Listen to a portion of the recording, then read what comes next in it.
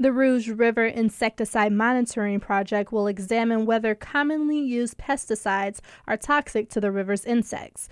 Wayne County Commissioner Tim Killeen says how well the insects are doing will provide insight into the overall state of the river. This will tell us how healthy the food chain is in the river, because then it eventually works up, of course, to fish and turtles, and then to birds, and if humans are eating out of there with the fish or anything they catch. Researchers will take samples from 40 sites in the river over the next 2 years. Volunteers from the groups Friends of the Rouge and the Alliance of Rouge Communities will help in the effort. I'm Brianna Tinsley, WDET News.